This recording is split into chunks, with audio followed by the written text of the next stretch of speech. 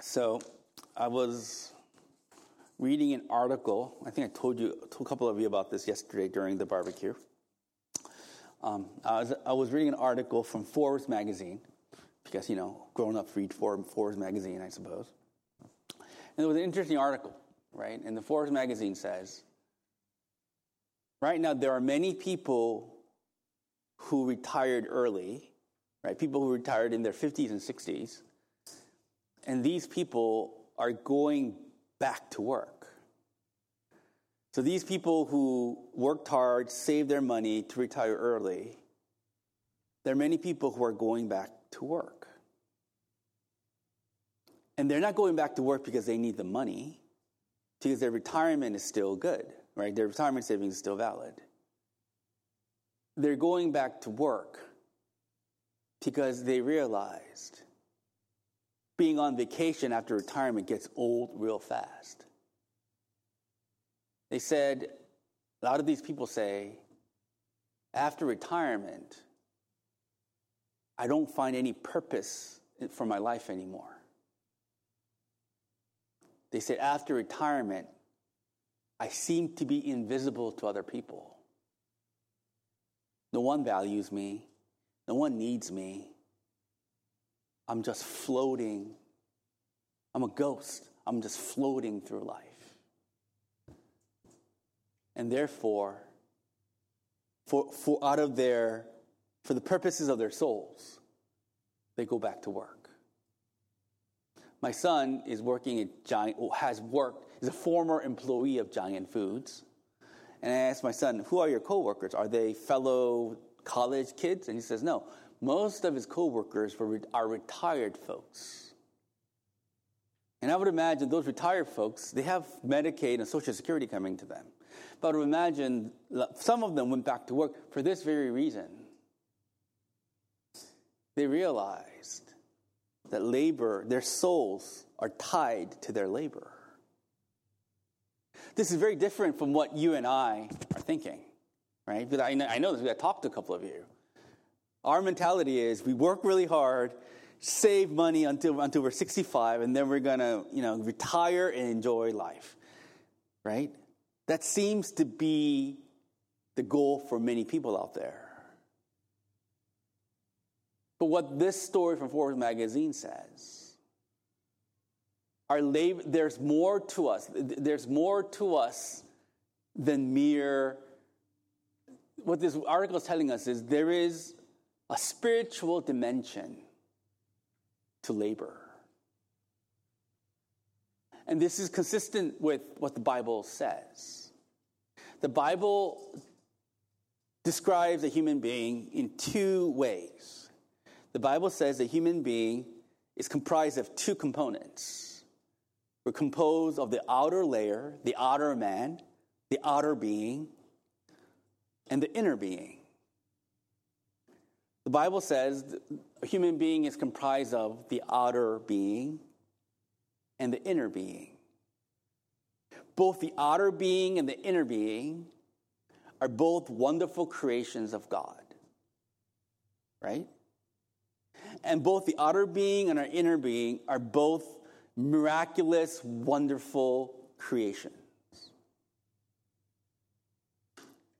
But the problem with modern unbelievers, and maybe for some of us here, is our focus is primarily on getting things that will satisfy the longings of our outer being, our outer shell.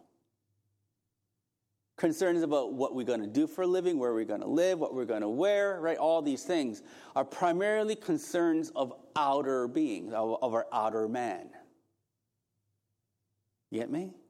Most people in their short lives here worry about the conditions of their outer man.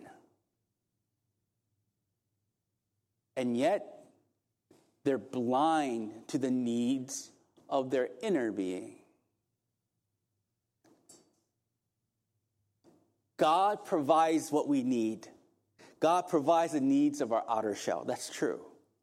Jesus in Matthew chapter 6 says, do not worry about what you will eat, what you will wear, where you will live, because look, the Heavenly Father clothes the lilies of the field, provides for the birds of the air. Our Heavenly Father will provide for you what you need for your outer being. Right? So it's clear, God will provide you what you need for your outer self to live. But what most Christians fail to remember is God, while He does provide for our outer beings, He's far more interested in healing your inner being rather than the concerns of your outer being. We conflate the two. We equate the love of God as God providing for our outer being, right? when we need something, when we need a job, or when we need something that we need for the outer self, we go to God and we need Him. And when God provides for us, we go, oh, hallelujah, God loves us. We equate the love of God in terms of what God can provide for us for our outer selves. But the Bible is clear. God is more interested in renewing your inner being rather than what will happen to your outer being. Create in me a clean heart, Psalm 51 goes, and renew a right spirit within me. God is interested in renewing your spirit rather so much more than you becoming successful in this life. Yeah, do you understand me? His great love for us is found in the renewal of our inner being rather than what happens to our outer being. Look, if the love of God is tied to the outer beings, then all the apostles and Jesus Christ Himself, if you equate God's love for providing for the outer being, it means God didn't love Jesus or Paul or Peter because all these men died miserable deaths, right? Every single one of them died miserable deaths. Their outer beings died a miserable death. But God renewed their inner being. That's what God is interested in. What's the primary way that God renews your inner being? You know what is the chief way that God renews our inner beings? He lets us see the evil within us. He lets us understand the evil within us. He makes us understand that despite the evil within us, He loves us and forgives us so that the evil in us will be cured. The only way that your inner beings will be renewed is you need to confront your sins. There is no such thing as a renewal of an inner being without realizing your sins. Without realizing that God forgives your sins. There's no inner being, there's no inner renewal without it. That's why I don't really like Pentecostal, feeling Jesus type of movements. Because they think that if you just feel something on the inside, then that's God renewing your inner spirit. That's not true. God renews your inner spirit, but making you have a deepening understanding of your sins and the need of why God would and why we need salvation. Look, the great American psychiatrist M. Scott Peck, he wrote this famous book in the early 2000s called The Road Less Traveled. And he's an American psychiatrist, right? And he says, human beings cannot be healed unless they deal with the evil within them. You can talk about love, and you can talk about how your parents messed you up, and you can talk about how you were bullied as a kid. You can talk about all these things. But Scott Peck says, unless you deal with the evil within you, you will never be healed, he says. What a wise guy. And what is Scott Peck's definition of evil? He says, he's a psychiatrist. He says, definition of evil is a militant ignorance of God. We are just totally ignorant of God, and we're satisfied in our ignorance, and this ignorance is causing this destructive force in our lives. All of us carry with us this militant ignorance of God that causes such evil. And unless we deal with this militant ignorance of evil within us, our spirits will never be renewed. Our inner beings will never be healthy. Do you understand? The way your inner being is renewed is God lets you see your sins. God makes you realize the evil within you within the context of His grace.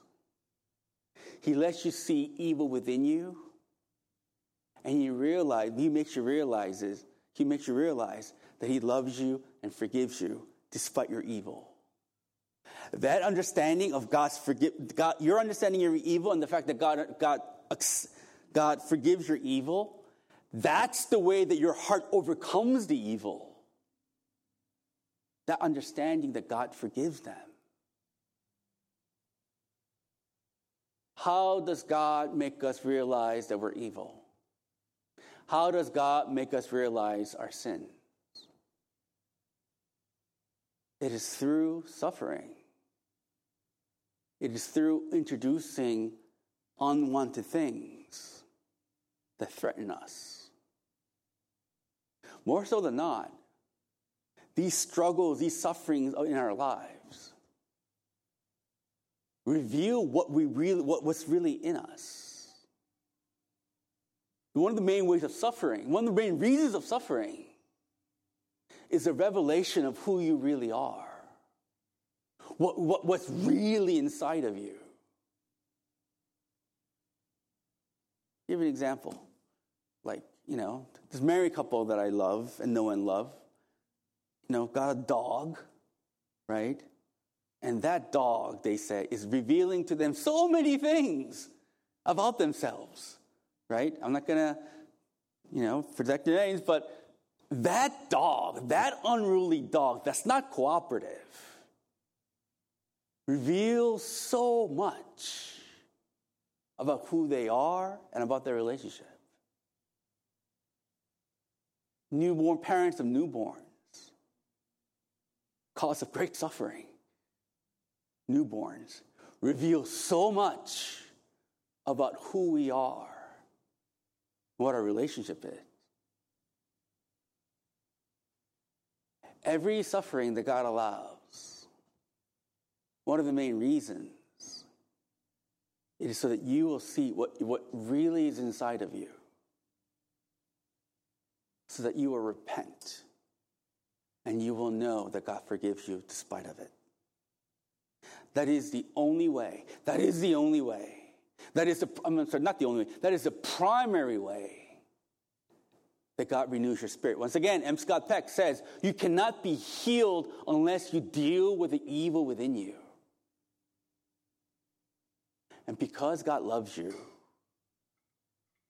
He wants you to see the evil within you, to know that He forgives you anyway. If God doesn't love you, He will make you just live under the delusion that you are not evil.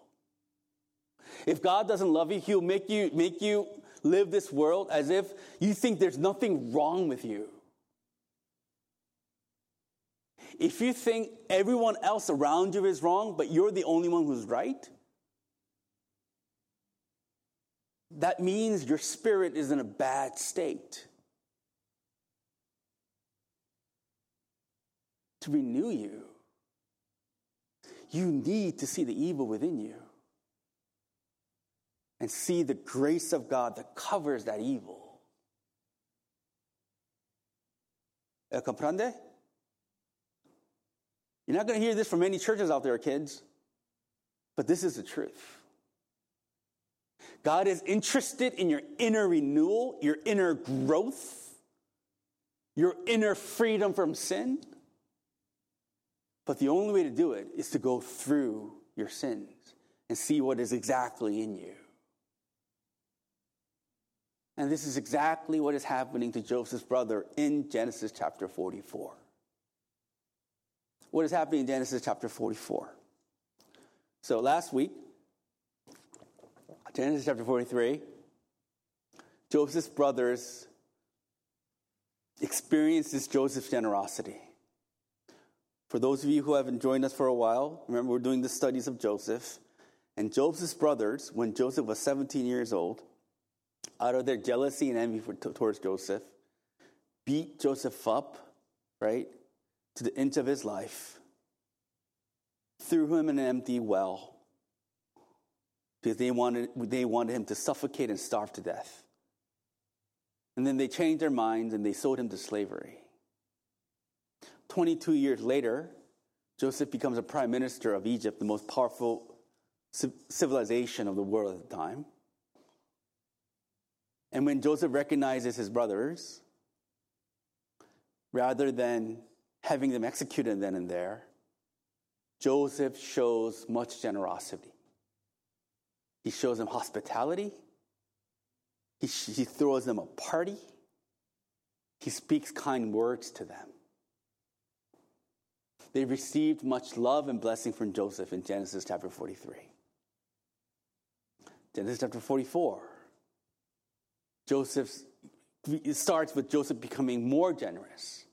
He says, fill those dudes' sacks with more money and grain. He showers them with money and grain.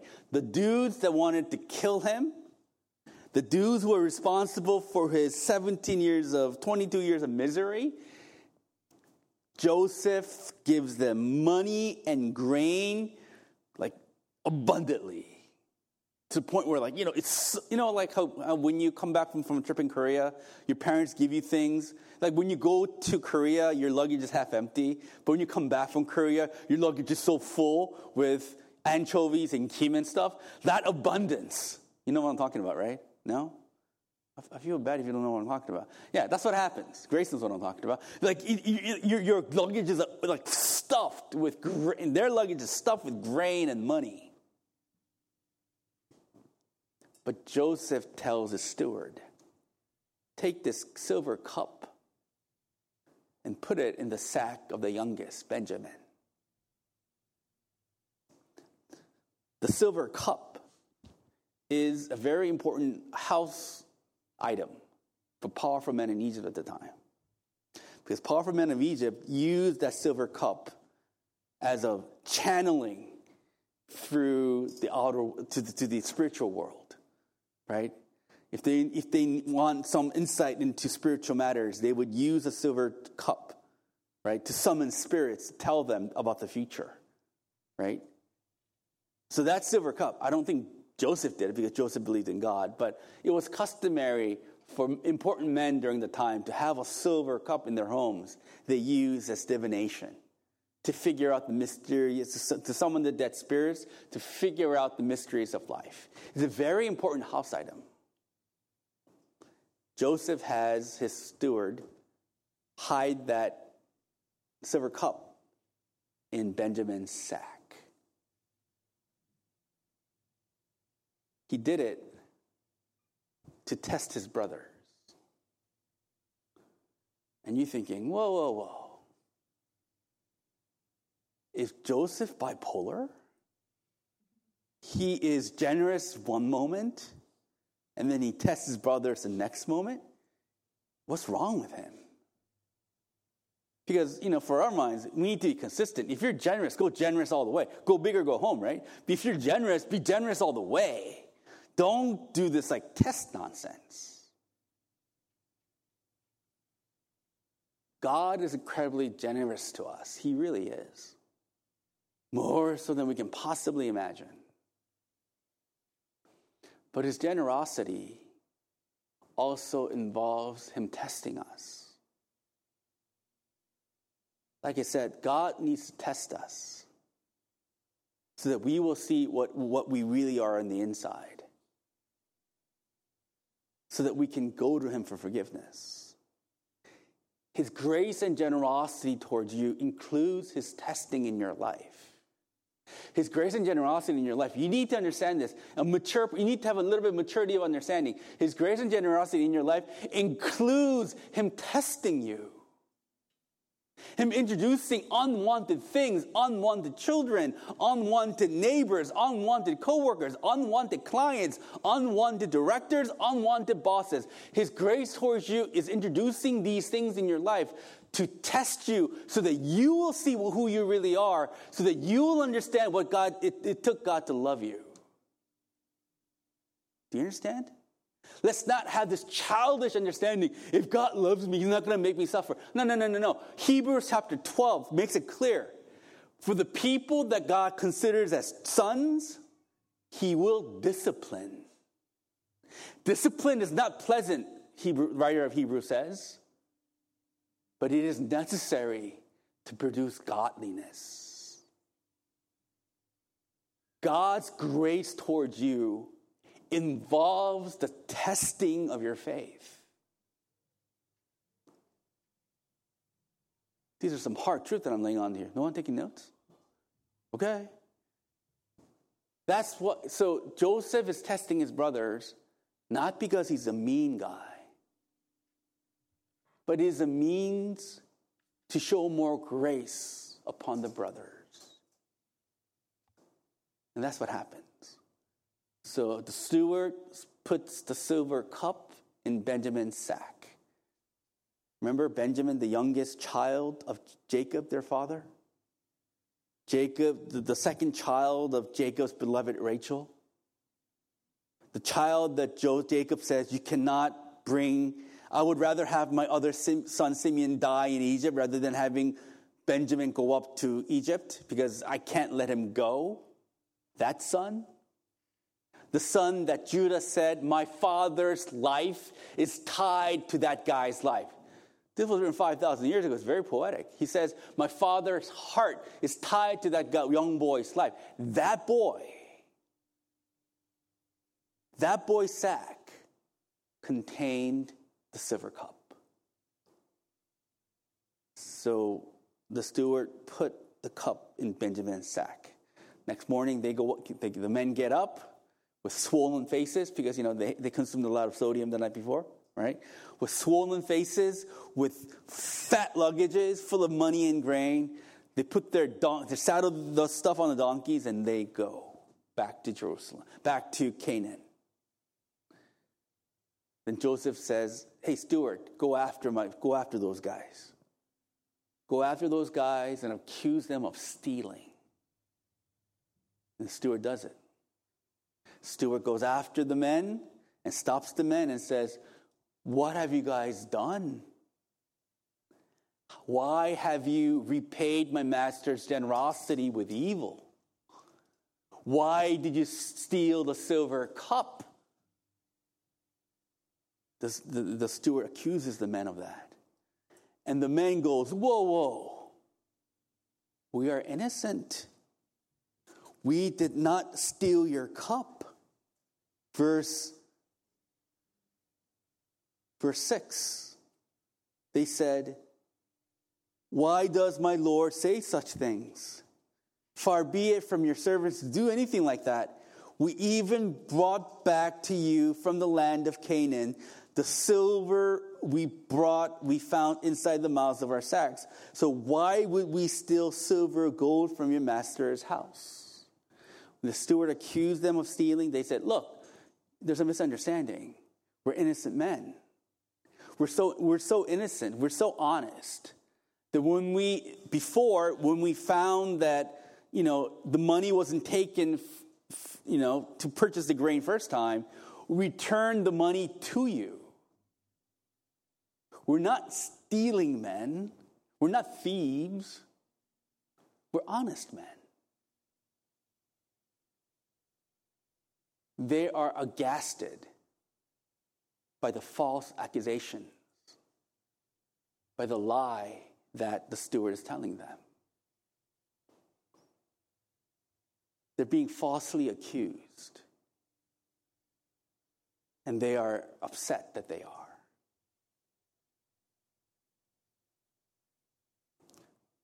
Do you remember what they did, what they said to their father after they sold Joseph into slavery? Remember what they said to their father, Jacob? Jacob loved Joseph so much. To their father, they purposely tore Joseph's coat.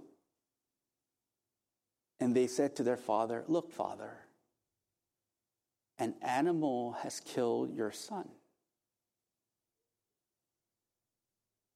The worst thing to tell a parent is that their son, that the child has died. Jacob never got over it. How can you get over the death of your favorite son? These guys lied to their father, nearly killed their father because of their lies. And now they're being falsely accused. Do you think, and he doesn't say it, but I think, when they're accused falsely like this, maybe they remembered the lie that they told their father. When they were lying before, they didn't think that lie was a big deal. But maybe now they realize how evil lies are. Maybe by the grace of God, they start to realize what it really meant, the consequences of their lies that they spoke against to their father. So they said, oh, we are innocent men. We're being falsely accused. Verse 9, it says, if any of your servants is found to have the silver cup, he will die, and the rest of us will become slaves, servant. He's saying, we're so innocent, we swear to you that we're innocent. To prove that we're innocent, if you find this cup amongst us, then let the person that stole the cup, may that person die, and all of us will become your slaves. This is important. Because when you're trying to prove your innocence, you swear by the thing that you dread the most, right? When you swear, even today, when you're like swearing something, which you shouldn't, when you're swearing something, if you really meant the veracity of what you're swearing by, you say what? I swear by my mother's life. Or I swear by my children's life that what I say is true. When you swear something, especially in the Old Testament, when you really try to prove you're innocent, you will swear by the very thing that you don't want to happen. And they say, we swear that if you find the silver cup amongst us, then let the worst thing that could happen to us happen, which is to be sold as a slave. You get me what I'm saying? To them, being sold as a slave is the worst thing that can happen to them. That's why they're swearing by it. What did they do to their brother Joseph? They sold him as a slave. Perhaps these accusations make them realize what they really has done to Joseph, what evil they have done to Joseph. You see, this testing, these false accusations, are making them realize their sin. Maybe for the past 22 years, they were in denial of their sins. Maybe they were suppressing their sins. Maybe they were blaming each other for their sins. But now they're finally being confronted of their sins. what being a pastor for over 20 years and being a lawyer for almost 20 years has told me is this. My conclusion of being a pastor and lawyer for 20 years is this. Human beings, the most difficult thing for a human being to do is to admit their sins. It's really weird. Even though it is clear as day what they have done is evil, I have yet to meet someone who readily admits their sins. Most of the people that I know are in denial of their sins. It's weird. Even they do such thing as like cheating on their spouses or like lying on their tax forms or, doing all these illegal things. They justify it. I was in love with the person who was not my spouse. It was true love, they say. I didn't know the tax codes, they say. I killed that person on accident. I didn't mean to kill that person. It just happened, they say. Human beings are very, very bad in admitting the sins they commit against another human being. It's really bad. That's why marriage fight is a never-ending cycle of the same argument, right? Because no one wants to admit that they're wrong. Human beings are in denial of the impact of their sins that they have against another human being. We're in complete denial of the impact of our sins towards another human being. I think these brothers for the past 22 years were in denial. But through this trial, they begin to see what evil they've done to their father, what evil they've done to Joseph.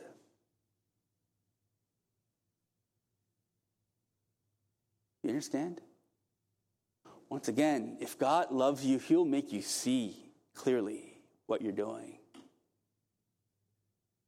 If he doesn't love you, he'll make you think you're always the victim.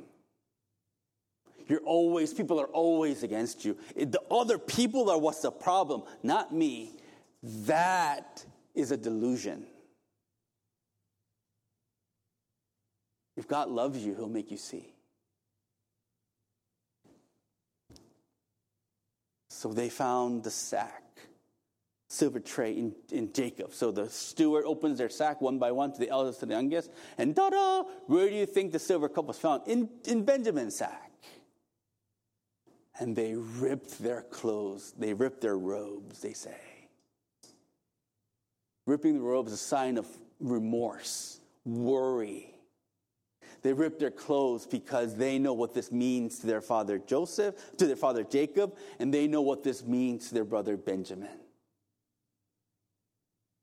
The brothers who had no problem try to kill Joseph is now worried about their father Jacob and their brother Benjamin. They tore their clothes in anguish. So these guys go back to Joseph. And Joseph accuses them. Why did you do this to me? Did I not show generosity and mercy to you? Why are you treating me this way? Why did you steal? And this is what Judah, the oldest brother, as the representative of the other brothers. The oldest is the representative of the brothers. This is what Judah said in verse 16. When Joseph says, why have you done this to me? In verse 16, this is what Judah said. God has uncovered your servant's guilt. When Joseph asked, why have you done this? Judah doesn't try to defend himself. Judah doesn't say, well, it's a misunderstanding. Remember, we tried to bring back the original money to you. He doesn't give an excuse to defend themselves. It's weird. When Joseph says, why have you done this? Why did you steal? Verse 16, Judah, as the brother's representative, says, God has uncovered our guilt.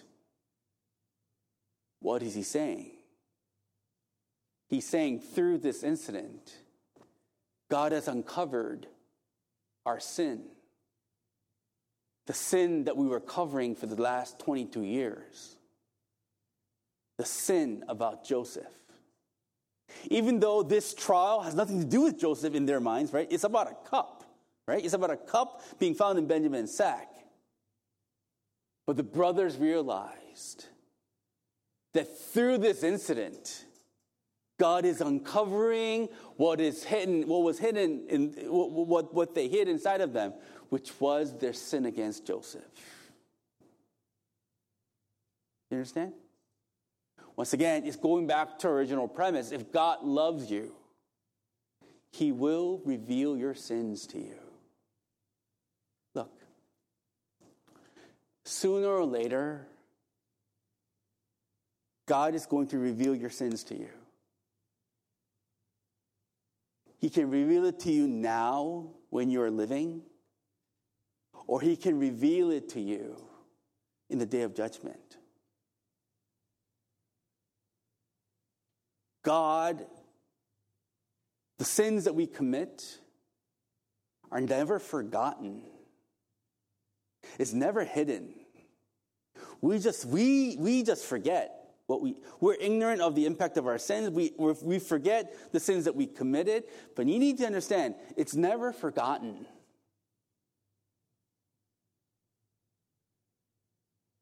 God will uncover your sins sooner or later. God, by His grace, will uncover your sins now while you're living on this earth. Or He will uncover it in the day of judgment. When He uncovers your sins at the day of judgment, all those sins that you were denying, that you were covering up, that you were blaming other people for, all these sins that you were covering in the day of judgment, it will be clearly seen. You will clearly see how horrible these things were. And you will agree with God that you deserve punishment.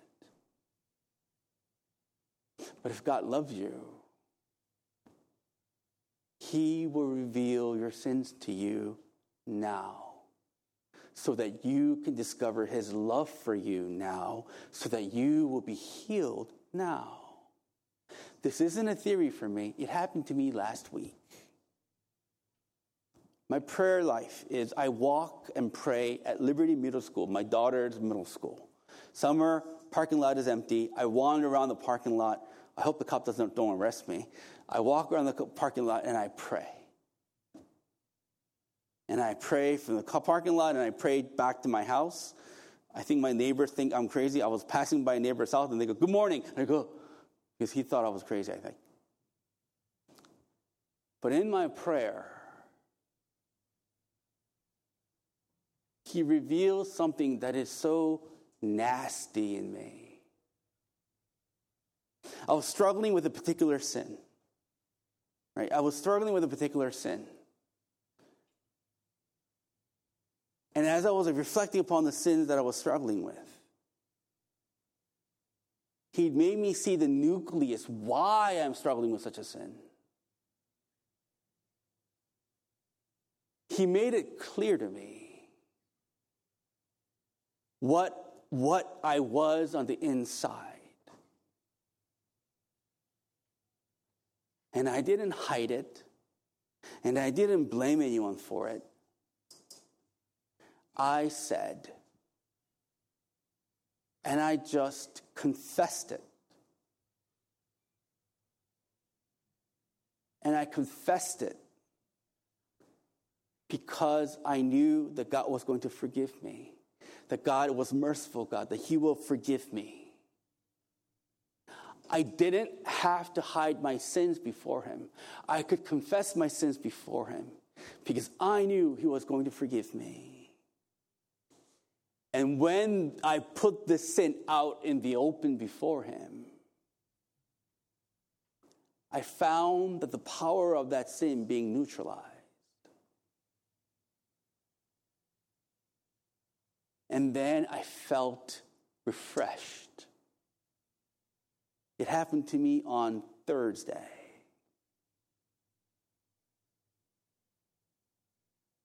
If God loves you, That's how he's going to renew you.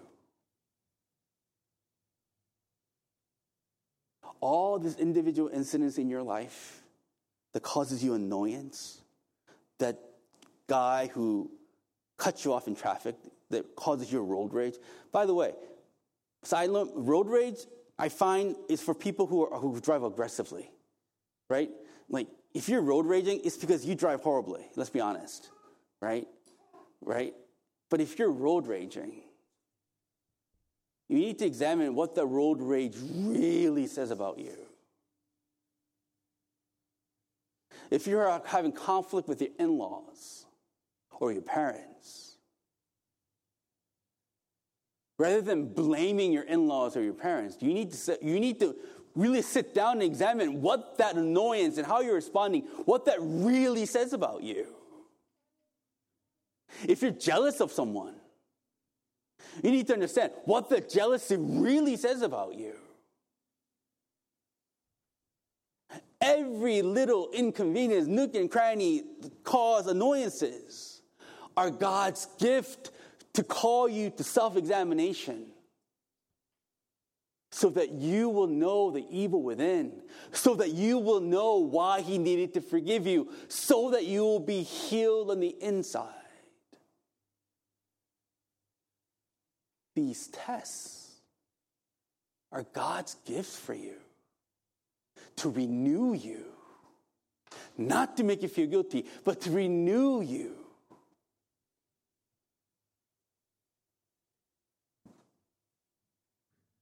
Judah confessed. Judah said, God has uncovered my guilt before you. Right? But please, do not take Benjamin as your slave. If you take Benjamin as your slave, it's going to kill my father. Take me as a slave. Please take me. I cannot bear to see my father suffer. And I cannot bear to see my little brother suffer. I think it's because of me, us, our sins, that we are in this place. Please do not let my father and my little brother suffer because of it. Judah makes that confession. That is the sign of genuine repentance. Acknowledgement of your sins and the desire to make amends for your sins. That's how you know you truly repented. If not only you feel remorse of your sins and you want to make amends for your sins, and you don't justify your sins, you say, I deserve this, and the people that I hurt deserve deserve restitution. I need to make this right. That's true confession. Judah made true confession before Joseph. And Joseph listens to this. We're in chapter 45 now. Joseph weeps. Joseph weeps because he sees the genuine repentance of his brothers. Joseph weeps because he wants to forgive his brothers. Joseph weeps because he loves his brothers.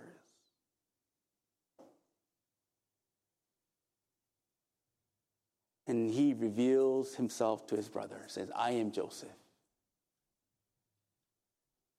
And when he reveals himself to his brothers are dumbfounded. They don't know what to do. What do you think that crossed their minds when they know this guy, this prime minister, this man of power, is the brother they tried to kill 22 years ago?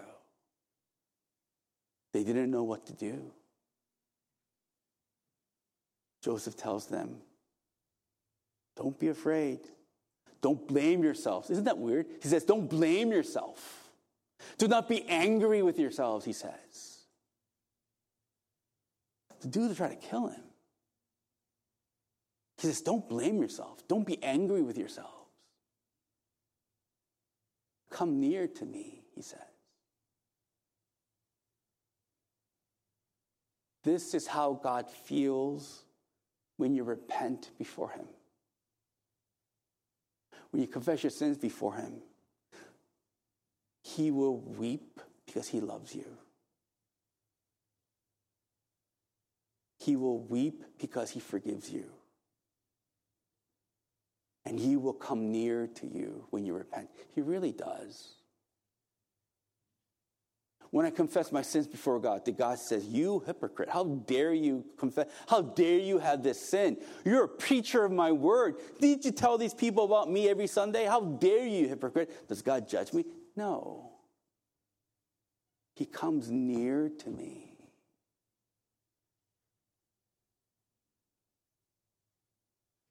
Tim Keller tells a story about a friend of his who was a pastor of a megachurch. And his friend, even though he was a pastor of a megachurch, cheated on his wife or something.